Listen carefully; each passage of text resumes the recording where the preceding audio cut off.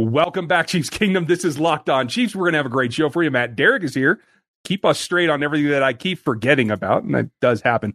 Injuries, where they're going, who played most, and I think a couple of surprises. We'll get to it and see what Matt thinks. Welcome to Locked On Chiefs. It's the Locked On Podcast Network, your team every day. From the land of the free and the home of the Chiefs, this is the Locked On Chiefs podcast. Mr. Matt Derrick, ChiefsDigest.com. How are you, boss? I'm hanging in there, Ryan. How about yourself? Good to have you back. Thank you. It's good to be back. It was a fun time, but you know what? I don't do so well in the heat. I'm more of a polar bear, so you know it is what it is. But I came back to an interesting situation, obviously. Had a couple days to prepare for this last game and see where they were at. And I was personally prepared for them to make some defensive changes like we saw, but I just wasn't quite ready to expect it. In retrospect, I think between the opponent and the changes that they made, I think that paid off for them. My only question to you is, how much of it is each? And do you have a feel for, do you think that the staff is still discounting like just what the performance was in terms of the secondary and what they got out of the pass rush? Well, I think they need to discount it a little bit because this was a Washington team that's middle of the pack at best. I mean, and honestly, that's a little bit on the upside. Now there were things I thought that Washington defensively played better than they probably have been, especially up front, especially early season. You know, Chase Young and that group hadn't been terribly productive. Thought they were kind of productive against the Chiefs' offensive line at times, but hey, defensively, you can't complain about that second half performance. I mean, it was solid across the board, and other than the second quarter, which was just a disaster in all phases of the game for the Chiefs, I mean, it was a solid game. But I do grade it on a curve, and I think the coaching staff has to evaluate it on a curve too, because Taylor Heineke is not the other quarterbacks Chiefs are going to face, and this Washington offense is not the other teams they're going to face. It was a Washington team that had injuries along the offensive line, the receiver core all banged up. I mean, there were plenty of reasons that to say that this was not even. This is a middle of the pack Washington team, and it wasn't even them at their best. Mm-hmm. So that to me is why I wouldn't be popping the champagne quite yet that all the changes have worked on defense. They've still got some work to do. Yeah, and I know there's been a lot of hubbub about Tyrann Mathieu this week, but I don't blame him. I think I know he said in the postgame presser that their goal was to keep him under 10. That should have been their goal, given what they had to work with. I thought they did do a decent job corralling McLaurin, who I think was obviously the biggest threat in my opinion, although I like the way Gibson runs. What did you take away from those two in terms of the focal points in the run versus the pass? Like, how did you think that they did in general mechanically? I mean, in general, I thought that the defense at least executed the game plan. I mean, clearly Spags wanted to tweak the pass rush a little bit, and I thought that they did that. They got some pressure, obviously, that they haven't been getting on some quarterbacks of late, and they did it. I thought, at least by doing some things that were a little bit new for them. I mean, they were running some twists that I don't think we'd seen before up front, and doing some things that at least get after the quarterback a little bit differently. They're going to have to continue.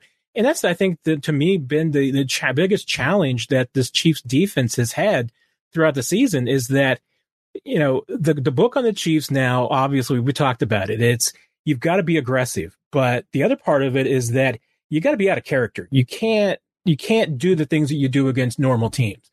And so far, throughout the season, teams have been throwing wrinkles at the Chiefs. Now, I didn't think that Washington threw enough wrinkles at the Chiefs. I didn't think that they did enough and diversified enough offensively to really confuse the Chiefs. So I think that they were able to do a little bit of what at least they wanted to do. But I saw a sounder execution. We weren't seeing some of the big breakdowns that we've seen. There was the one, obviously, that we could always, talk about with Ricky Seals-Jones and letting him get free. But other than that, you saw some, I thought better communication, at least better coordination, everybody on the same page. And as far as just targeting, what Washington did, once again, if I'm Washington, I would have come out with a different game plan. I would have done a lot of what the Eagles tried to do as far as getting the ball out of Heineke's hand quickly, not putting a lot of pressure on the quarterback, because you put the ball in Taylor Heineke's hands, and I think you're going to get what that you got in the second half. Yeah, it certainly seemed like that to me as well. And when you don't have those horses, especially, if you're going to attack what's weak against the Chiefs defense, it generally is going to be the run game. And they did that to some effect, but I don't think enough. And now I wonder, as we look forward here later in the show, the key question, I think, right now, and we don't have an update on Anthony Hitchens at this point, but I think for this week, that's going to be key. How did you feel that the younger players, particularly Nick Bolton and Willie Gay, who I think should play the majority of the snaps this coming week, how do you think that they performed, or do you think that Ben Niemann deserves to play more if Anthony Hitchens isn't able to play? Yeah, that's going to be the biggest question is really going to be how big of a role are the Chiefs ready to pile on to Nick Bolton? They've already have, to a degree, put him into a bigger role than they anticipated. Mm-hmm. He's playing out of his role a little bit. I mean, let's face it. I mean, the Chiefs expect him to eventually be their Mike linebacker in the middle of the field. And they're asking him to play outside, which is a little bit different for him. And he did a little bit of it in college, but it's not what he's going to be playing primarily in the future either. So, the Chiefs are asking him to play a little bit out of position and certainly playing more than they expected when they drafted him. The expectation was really to bring him on a little bit more slowly, but the injuries to Willie Gay and some other, and the fact that, hey, Nick Bolton so far has accepted and exceeded, at least met all the challenges. I mean, that's a big part of it. But now, are you willing and able to really dump on a full play load on top of him, plus, being responsible for that defense? That's a big ask. And that's why I would be very surprised if we didn't see Ben Niemann. The only other guy that, the Chiefs really have on the roster that they would trust in that position is, on the practice squad with Darius Harris. And if Anthony Hitchens is going to be out any extended period of time, now with IR being 3 weeks, it could be 3 weeks. Maybe you see him get, back up on the roster and fill in a little bit there too. But I would be very surprised if the Chiefs decided that they felt like Nick Bolton was ready to take that role on, just because they want to limit him. They don't want to put him in some positions where he's going to get challenged too much. In this game in particular, he's going to have his hands full trying to deal with Derrick Henry, much less trying to be a leader on that defense. Yeah, and we're going to talk about that coming up, folks. I want to get to what I think the second half meant overall. We'll do that on the backside of this. This episode of Locked On Chiefs is brought to you by McDonald's, proudly serving communities since 1965. McDonald's has always been more than just a great place to get tasty, affordable food.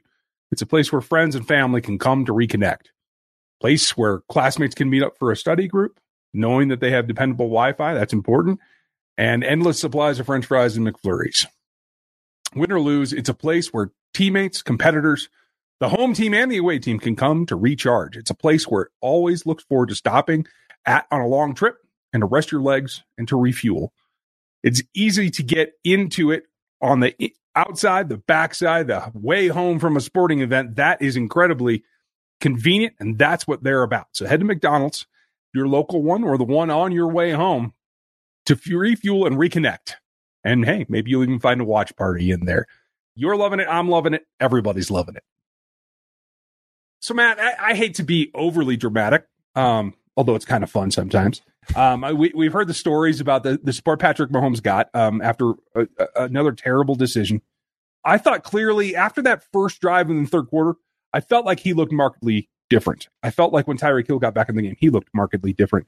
Do you think that between that halftime and that first drive, whenever they got it all figured out and clicking, was this the turning point of the season maybe for them to shut down and stop shooting themselves in the foot?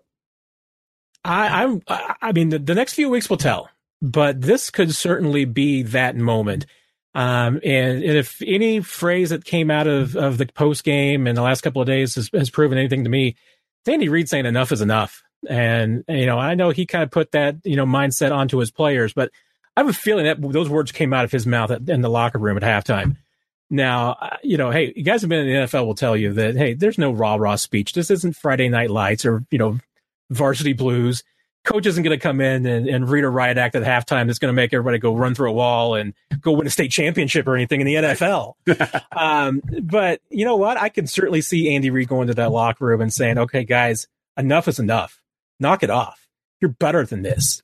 Stop turning the football over. You don't practice it that way. Don't do it here. You guys on defense, tackle guys, get it done. Enough is enough. Because both sides, every phase of the game, they were markedly different in that second half versus that second quarter.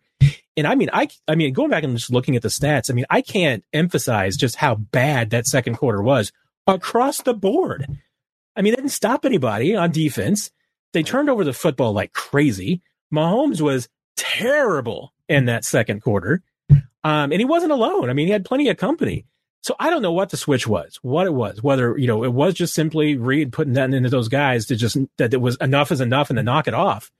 But they did. And if they play the way they did in the second half, and I've said it for a while now, if this offense does not turn the football over, they're going to run up and down the field on people, because everything that they're doing offensively, as far as points per possession, every metric you could possibly look at, they are astronomical outliers. And you add in more possessions because they're not turning the football over, they're going to be scoring 40 points a game easily. Well, if you take out the actual turnover plays, they're even better against the rest of the league. So it is really just those pee in the bed moments that you got to cut out. And if you get that under control, this is a 35, maybe even pushing a 40-point per game offense. If you can ratchet down the defense, you might get there. And they need the inspiration. It's interesting to me that if it did come from Andy Reid, a known players coach, a guy that wants his players to have the personality, so that they let that out and that he lets his locker room leaders do what they need to do. But if it did come to that point that dad had to come down and lay down the law, I feel like in that situation with his track record, that carries a little bit more weight because it isn't something that he does that often. Do you think that this locker room is receptive to that, or do you think it is the leaders that are really pushing it? Well, I will say this. I mean, you're absolutely right. I mean, Andy Reid is not necessarily that guy who's, going to, because he knows how to use it sparingly. He knows that his voice, when used in the right way, will carry its most weight when used infrequently and at the right times. And I mean, I can tell you that I can count on, and I wish I could remember the game that it was. I can count on one hand a time that I have ever heard Andy Reid light into his team at the end of a practice that I've seen. And it was a couple of years ago. And like I said, I wish I could remember the game. I want to say it may have been after that Oakland game a couple of years ago that they kind of really got pushed around a little bit on the road and just absolutely lit into that team on a Friday. That's the kind of thing that Andy Reid will do. So I could certainly see the halftime being that kind of fork in the road moment of him saying, okay, and maybe it was one of the team leaders. I mean, Mahomes talked about the fact that, this was the situation where guys were coming to him trying to bring him up and get his head kind of a little bit focused a little bit, when normally it's the other way around. I mean, normally it's Mahomes going around telling guys not to get their heads down after they've had some rough plays. But in this case, it was other guys having to come to Mahomes. And if it was that, I mean, if it was a player-led moment, that was kind of the enough is enough moment. Yeah, I mean, I can see that too, but that was enough. That second quarter was enough. And I think if the Chiefs go on to win a Super Bowl, make the playoffs, win the AFC West, all of these things, I can't see how that's halftime is not going to be the line of demarcation. Yeah, that's where I'm seeing it too. A couple of standouts that I think made an impact and are going to have to make an impact this next week against the Titans. We're going to talk about that coming up next. In life, we're all bound for different things, and with Beachbound.com vacations, you can be bound for adventure or passion or discovery or just spending togetherness time, bound for immersion or rejuvenation. That's really important. Everyone needs some of that. Or you may just be bound for encountering something unexpected. Personally, when I'm at a beach, whether it's a resort or otherwise, I'm generally probably going to end up at the poolside bar or something along those lines. And I will probably be checking out the local food, whatever it happens to be, wherever I am. As long as I've got a good view and a good drink in my hand, I'm about as happy as I can get. So with Beachbound.com, you can find the perfect vacation for you no matter what you are looking for. And what are you bound for? Visit Beachbound.com today and let us know. We're brought to you today by Rock Auto, our friends that help us get things done on an ever-increasing number of makes and models and pieces and parts. Whether it's your car or my truck, they can save you time and money, and that's what it comes down to. Don't choose a brick-and-mortar store that may or may not have something in stock. Go to rockauto.com, and they'll get it to you, and you'll save 50 or 100% in the process. Rock Auto is a family business, and they've been in business for over 20 years. They keep everything even. Whether you're a do-it-yourselfer or a professional working a side job, they are there to get you a number of things, anything that you need, in fact, at the lowest prices possible. They have everything you can need from brake parts to tail lamps, and all you got to do is go explore their site, find out for yourself. Go to rockauto.com and make a cart for yourself. Use that "How did you hear about us" box, and if you would write in "Locked In" for us, that would help us out as usual. You can get all the parts that you're ever going to need. Everything's available for your car, truck in one place. Check out the amazing selection, the reliably low prices, and all the parts your car or truck will ever need. Visit rockauto.com. Matt, we looked at the snap counts. We've seen the production. A lot of questions. There's been a lot of injuries on both sides of the ball, but one guy in particular to me has been one of my pet favorites because he's not like an uber high draft pick or anything like that, but a guy that I think has earned his way onto the field and should be a starter from this point forward, in my opinion, is Rashad Fenton. And what did you take from his game and the fact that he played 100% of the snaps this last week? Yeah, I'm really kind of surprised that it's taken this long because, to me, I go back to even training camp. And I know that the Chiefs, at the time viewed into training camp, hey, Snead and Ward are our top two corners. And then it was kind of a battle a little bit between Hughes and Fenton. Mm-hmm. And then we even saw Baker kind of, emerged into that. And it's almost as though over the last couple of years since the Chiefs drafted Fenton, they've done everything that they can to try and find anybody else to play in front of him. And the only thing that the dude has done when he gets snaps is respond and play. Right. And I don't know why they keep looking for somebody better because he's played really, really well. I think the biggest thing I think has been an issue is that, that the Chiefs have traditionally viewed him as a nickel corner, a guy that was maybe better suited to play inside. And then last year, what hurts him is, L'Jarius Sneed comes along and they feel like he's better inside. Mm-hmm. And that kind of took away Fenton's role a little bit. But I've never seen that guy get his head down. I mean, I've never seen that guy not give his full effort. And you look at it, and like I said, I mean, they've given so many other guys chances to try and play in front of him. And yet every time when it comes back to his turn and his opportunity, he responds. So I'm with you. I mean, I think Fenton needs to be that solid number 3 consistently, especially, as long as Ward's out, he needs to be a starter. Yeah. And I don't understand, why he wouldn't be in the top 3 rotation when Ward does come back. I mean, Baker, I think, is still coming back from that injury. Hughes has had some up and down and inconsistent moments, but I think that Fenton overall has been arguably, and I think you could arguably he's been their second most consistent corner after Snead.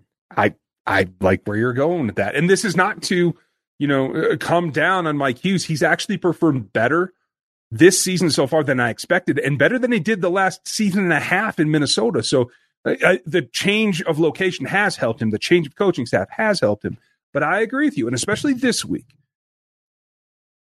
with Derrick Henry coming at you, with or without Taylor Lewan, we'll see what happens there. But Hughes is not a guy that's coming down on him. He's not going to grab him by the shoelaces and get Derrick Henry on the ground, even if Ward gets back. And I think that they desperately need Ward back in order to really solidify this thing. It's got to be Fenton as the starter on the outside, in my opinion. I like he and Snead on the same side because I think you can then use Snead to blitz at Henry, and I'll send Snead all day long on him. Despite the collarbone thing, I think that's a viable aspect to this game plan. Do you? Yeah, I do too. I mean, Fenton and Snead are both physical guys. I mean, they're willing to get up and lay some hits. They're not afraid of contact. And that's really something that's important to have. And I think you're right. I mean, having both those guys on the field in a game like this, it's going to be as physical as that it's going to be. This might not be a great week for Charvarius Ward to try and come back as it is from an injury. I mean, I'd hate to be that guy this week coming back. Maybe not 100%. So, hey, if it takes you another week for Charvarius Ward, I don't think that's a problem. I mean, to me, if I am Tennessee, though, I am going to be, looking for Mike Hughes' side of the field. I mean, when he's out there, that's the guy that I would be trying to target. And you got a couple of guys that, hey, if they're even semi-healthy, and A.J. Brown and Julio Jones are good guys to target.